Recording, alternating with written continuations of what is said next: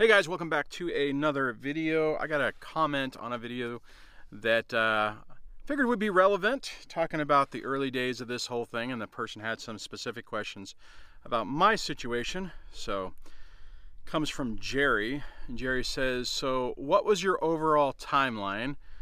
Meaning, how long were you in your state of your anticipated divorce? How long during the divorce?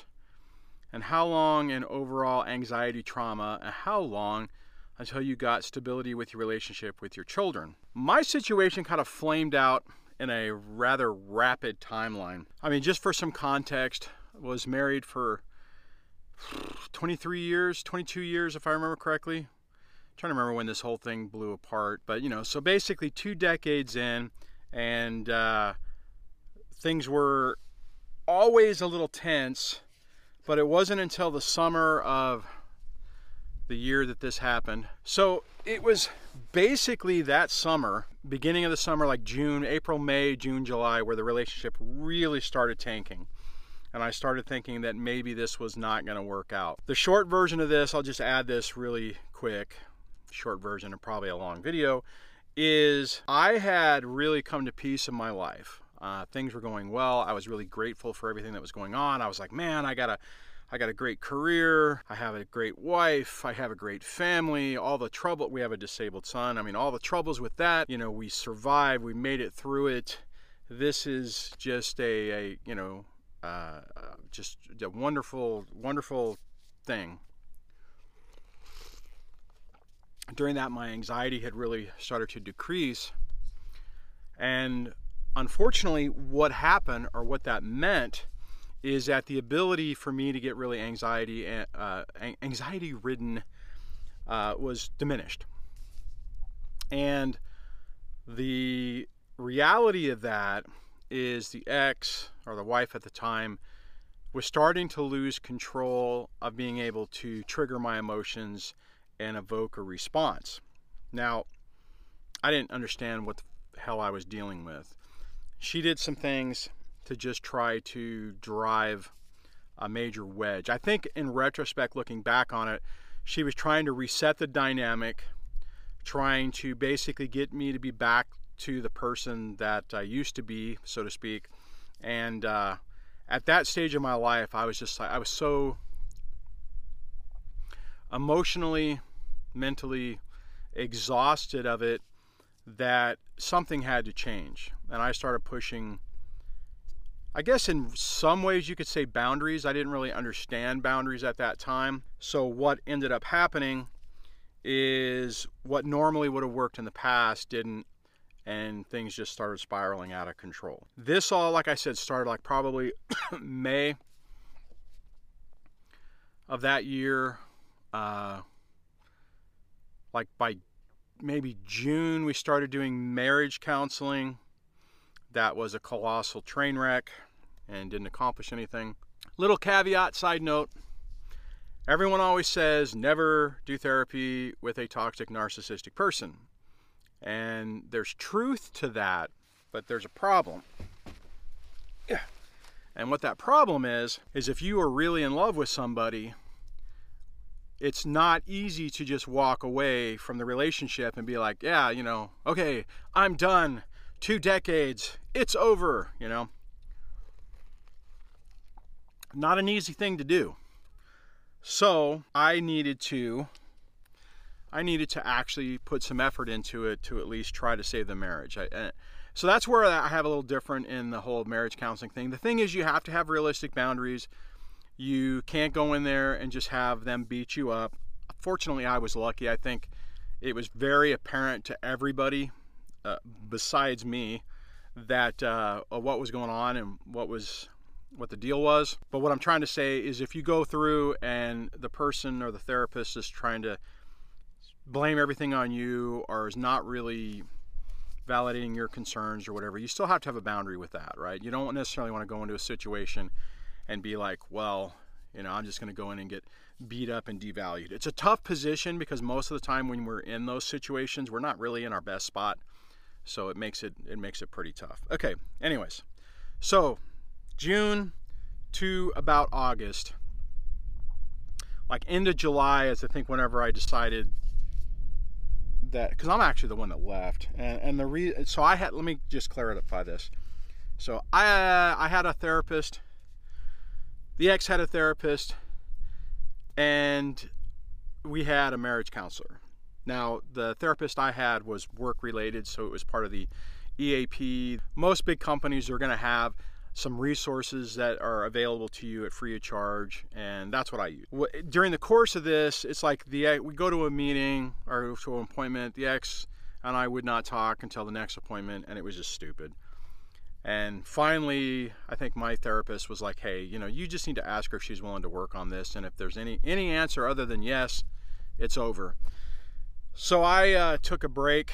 I went to go visit my mom, and ended up texting the ex saying, you know, hey, are we going to work on this? And it was all like, well, I haven't decided yet, or some stupid nonsensical answer.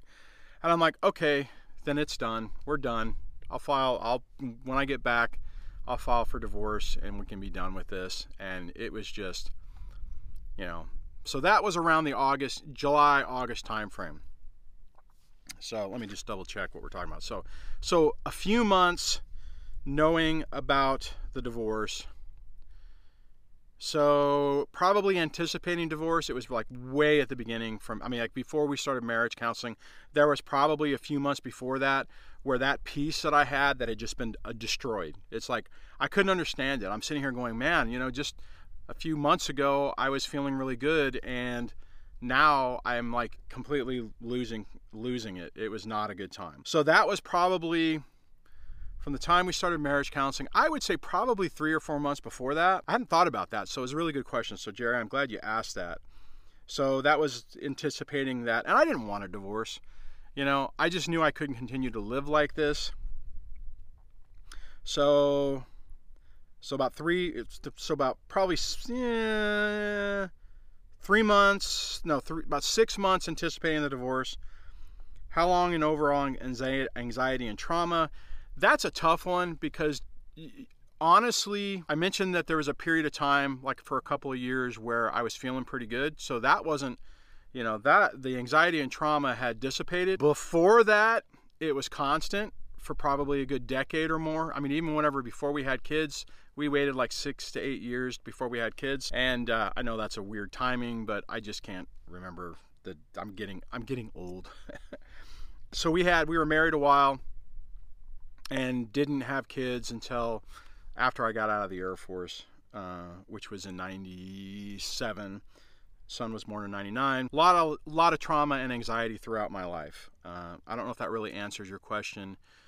Now, if you're asking once a divorce started and it was like iron hot fire of anxiety, so that was probably technically from that end of May time frame until the divorce was final, which is your next question, which actually happened rather quickly, to be perfectly honest, which was in June of the following year. So basically, filed for divorce in August time frame, and it was finalized the next year. So what was that, 9 months, 9, 10, let's see, June, yeah, so, you know, it wasn't as fast as what most people, or it was pretty fast compared to what most people were going through, and it was completely contentious. This was a contested divorce. It was a nightmare, custody evaluators, you know, all kinds of stupid allegations. I mean, I remember I spent weeks, probably months, just trying to find out, like, what do you want? You know, what stuff do you want? Well, I want my half. This is the answer I would get. I'm like, what do you want? I want my half. Okay, what half do you want? I want my half. Okay, of our stuff, what do you want? I want my half. I mean, I'm like, what the hell does that even mean? You know, I think at one point, that finally stopped it is I just said, okay, fine, we'll sell everything. We'll do an estate sale. We'll take the money. We'll cut it in half. And there you go. You get your half. I get my half. We all get what we're entitled to. And she goes, well, I don't want to do that. I just want my half. I think to her that meant she wanted everything, plus all the money, plus all the rights to move wherever she wanted. I mean, it was just stupid. So note to anyone going through this, do not expect to have a rational conversation with your ex. It isn't going to happen. They are going to play word salad with you and drive you out of your mind. Just be mentally prepared for that. That's easy to say now, but I'll tell you, that little experience was not fun and was incredibly complicated. So how long until you got stability with your relationships with your children? Okay, so my problem through probably the first 2 years of this is I didn't know what I was dealing with. I knew the ex was trying to get the kids to pick mommy, mommy, mommy, and she was trying to get them to like just say that they wanted to live with her. They only wanted to visit me, and that type of crap. In other words, flip the dynamic of the custody. And unfortunately, what I was doing is every time she would do something, I would try to talk with the kids and undo that, which ultimately hurt me because it actually stressed the kids out more. I would have been much better off, and it would have made everything better for everyone else if I would have just ignored the crap she was doing, focused on making the relationship with my kids as stable as possible and mitigating the effects of their mom throughout all of this. Unfortunately, in the beginning, I didn't do that. Especially during the divorce, I didn't do that because I was scared to death, because she told me, she's like, well, I'm taking my kids out of state, and basically F you, and I was scared to death that was going to happen, that she was going to take the kids, move out of state, take all the money, and I would basically just be, never in my kids' lives. I'd be from afar watching their downfall, and completely broke funding her new life. So it was a pretty scary time. The sad part about that for me is I couldn't see the positives that were happening, and as a result of that, I just was in this catastrophic cyclone of chaos that was kind of my own creating. The problem is that when you're in that fear mode, you don't know what's going to happen. You think everything's going to go to crap. You're trying to prepare yourself. You're trying to convince everyone what's really going on. And it's not a good situation to be in. I remember at one point, she had told me, I'm leaving the state, I'm taking the kids. And I was still having conversations with my brother-in-laws and stuff like that, or one of them in particular. And he's like, oh, no, she says that you both are important in the kids' lives, and she hasn't said anything about moving. And it wasn't until I forced the issue, actually I forced my attorney to ask for a settlement, because I had made a comment like that to the ex, and she's like, oh, well, we could settle. And then it was like, well, you haven't sent a settlement, so I forced my attorney to send a settlement. He was not happy with that, by the way. But what's good about it is they sent a thing back rejecting my 50-50 custody offer, said basically, well, Miss Butterfly is moving to out of state. I won't say the state, but moving out of state, and there will be no way to do 50-50 with the kids, with them being 2 days away. So, but the good part is when I had that letter, I was able to send it to my ex-brother-in-law and say, hey, you're telling me that she says she's not trying to leave, but right here, she won't agree to us being both equally in the kids' lives because she's moving out of state. And that, that prompted like, oh my God, I didn't know that. And then what ended up happening, and this is another little note that you guys need to be prepared for. Initially, the guy was like, oh, that's just wrong. Let me know whatever I can do to help. And ultimately, that guy sent a letter. It wasn't an affidavit because it was just a letter, but a letter to the custody evaluator, really weirdly worded exactly the way my ex speaks and talks, saying that I was a piece of shit, that all I cared about was toys, electronics, and money, and never cared about the kids or anybody else. So there you go. My point about that is, do not expect the other side or the other family members to be loyal to what is right.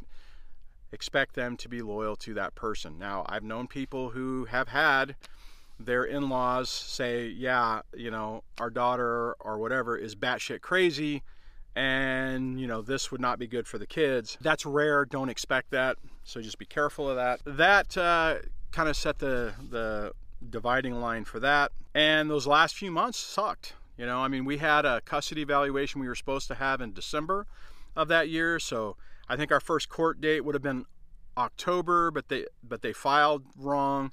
So then it was November. So our first court date was in November. Temporary orders were set, which I will tell you, whenever they threw out the numbers, the people in the courtroom gasped at the number that I was forced to pay. Amazingly enough, she gave me the kids for the first Christmas and proceeded to bounce and leave the state. Go back, quote unquote, home. You know, this is one of those things where also you got to keep in mind that, you know, like this person, Jerry's asking, you know, you're still, if you're early into this, you're still anticipating that the person you're dealing with is a normal human, not a complete self-centered psychopath. Well, not really a psychopath, but I'm just being hyperbolic. But that, you know, they'll put the kids first. And I couldn't understand initially. It's like, why in the world would you on the very first Christmas leave the freaking state and leave your kids? You know, I mean, she agreed to that. I mean, it wasn't like, you know, I mean, it was like, oh yeah, you can have the kids first. So maybe, I mean, I used to think, well, maybe she was going back to try to see if she could find a place or something. I think it was all about her, and she's like, oh, cool, he can watch the kids and I can go spend, you know, Christmas with my family. Note to self, if you are starting to see behaviors like this and you're like, wow, this person, I mean, you can't figure it out, just think of somebody who's completely self-absorbed, self-centered, who's probably like at a 10-year-old level and has no concept of empathy or even the consideration for anybody else, including their kids. Once you can do that, you can start to guess what they're going to do. Okay, so that part sucked, right? So that part, through that, you know, she bailed on the custody evaluation, and when she came back, she bailed on it again because it wasn't in her timeline, which I thought, oh, great, you know, it's going to mess up or piss off the custody evaluators and our evaluator, not plural. And no, they gave her a pass. I mean, they commented on some things, but, you know, I mean, for the most part, do the best you can throughout this, but don't expect that anyone is just, especially with the mom, that anyone is going to just automatically side against them and, hold on, let me move this out of the way, side against them and, you know, hold them accountable, because it didn't happen. I had a couple friends of mine who said, you know, don't expect that. I was kind of hoping that, you know, they would come back and say, well, this person is unstable and, you know, dad should get custody, but that was not, it was 50-50. Keep in mind that when I was going through this, the whole accusation is that I hated, what was it? It was like I hated women, you know, and, you know, oh my God, how is this going to affect our two daughters? I was verbally and physically abusive, controlling, you know, whatever. I mean, just porn addicted, you name it. It was accusation after accusation. It was good times. No, it wasn't good times. It was horrible times and incredibly stressful. I'd like to say that's when I got all my gray, but that was not the case. Okay, so, and then how long until you got stability with your relationship with your children? Okay. Fundamentally, my relationship was okay with the kids. Obviously, they were really stressed.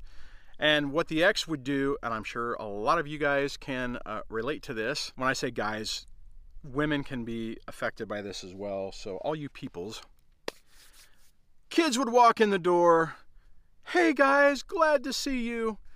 About maybe an hour into it, bing, you know, email or text with some just, you know, bomb dropped in my lap.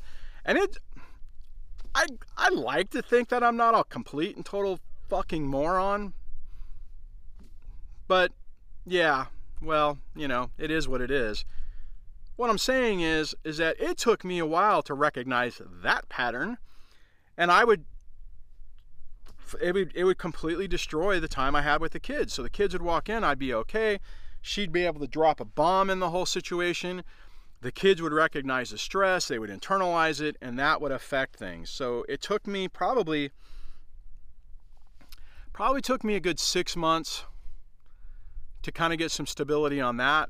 The problem is I did not heal those fundamental wounds. I put them in a box, I hid them away, and what ended up happening is you know, like 6-7 months later, after all this, I started dating my current girlfriend, Debbie. Things were going really well. The ex was leaving me alone. Yeah, it was painful. The money sucked. I mean, everything kind of sucked, but there was stability there was stability in my life. And then I introduced the kids to Debbie, and the ex lost her effing mind, called up the Department of Child Support Services and said, he's a deadbeat. You know, during the government shutdown, she didn't say it this way, but during the government shutdown, I didn't get paid. Partly that was my fault, but you know, whatever. So she was like, yeah, he's a deadbeat, turned me in, basically had the county start managing the case. The last thing you want is a county managing your case, because they are ruthless and vicious.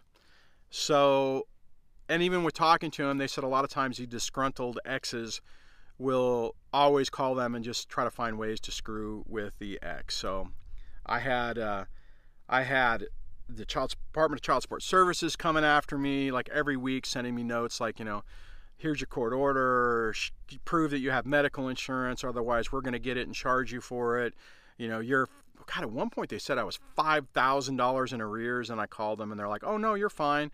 And then the week after that, they started garnishing my wages for like $1,000 in arrears. It was not a good time. And that kind of set me where I crashed back down. So I guess I had this thing where I was low. Maybe I'm doing this wrong. I'll go this way. I was low. And then about 17 years into it, you know, things started getting better and I started feeling good. Ex lost control, crashed everything down, crashed it down into the divorce. And then, you know, we got the divorce and it kind of went back up and then crashed back down. And then slowly I started figuring things out.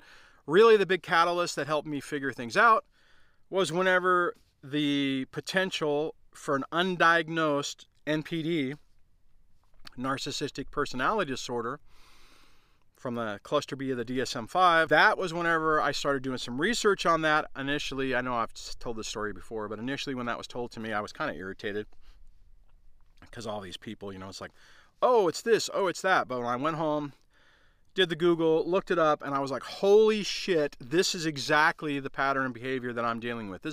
She's doing, I mean, it's like, you know, they do this. It was like check. I was like, holy shit. You know, then I said, well, how do you co-parent with a narcissist? You don't. You can't. And that's what you'll ultimately realize, that you cannot parent or co-parent with a narcissistic, toxic person because they have no ability to do it. The only way they'll do it is if you do exactly what they want, agree with everything they want, give them complete control, and never question anything they're doing.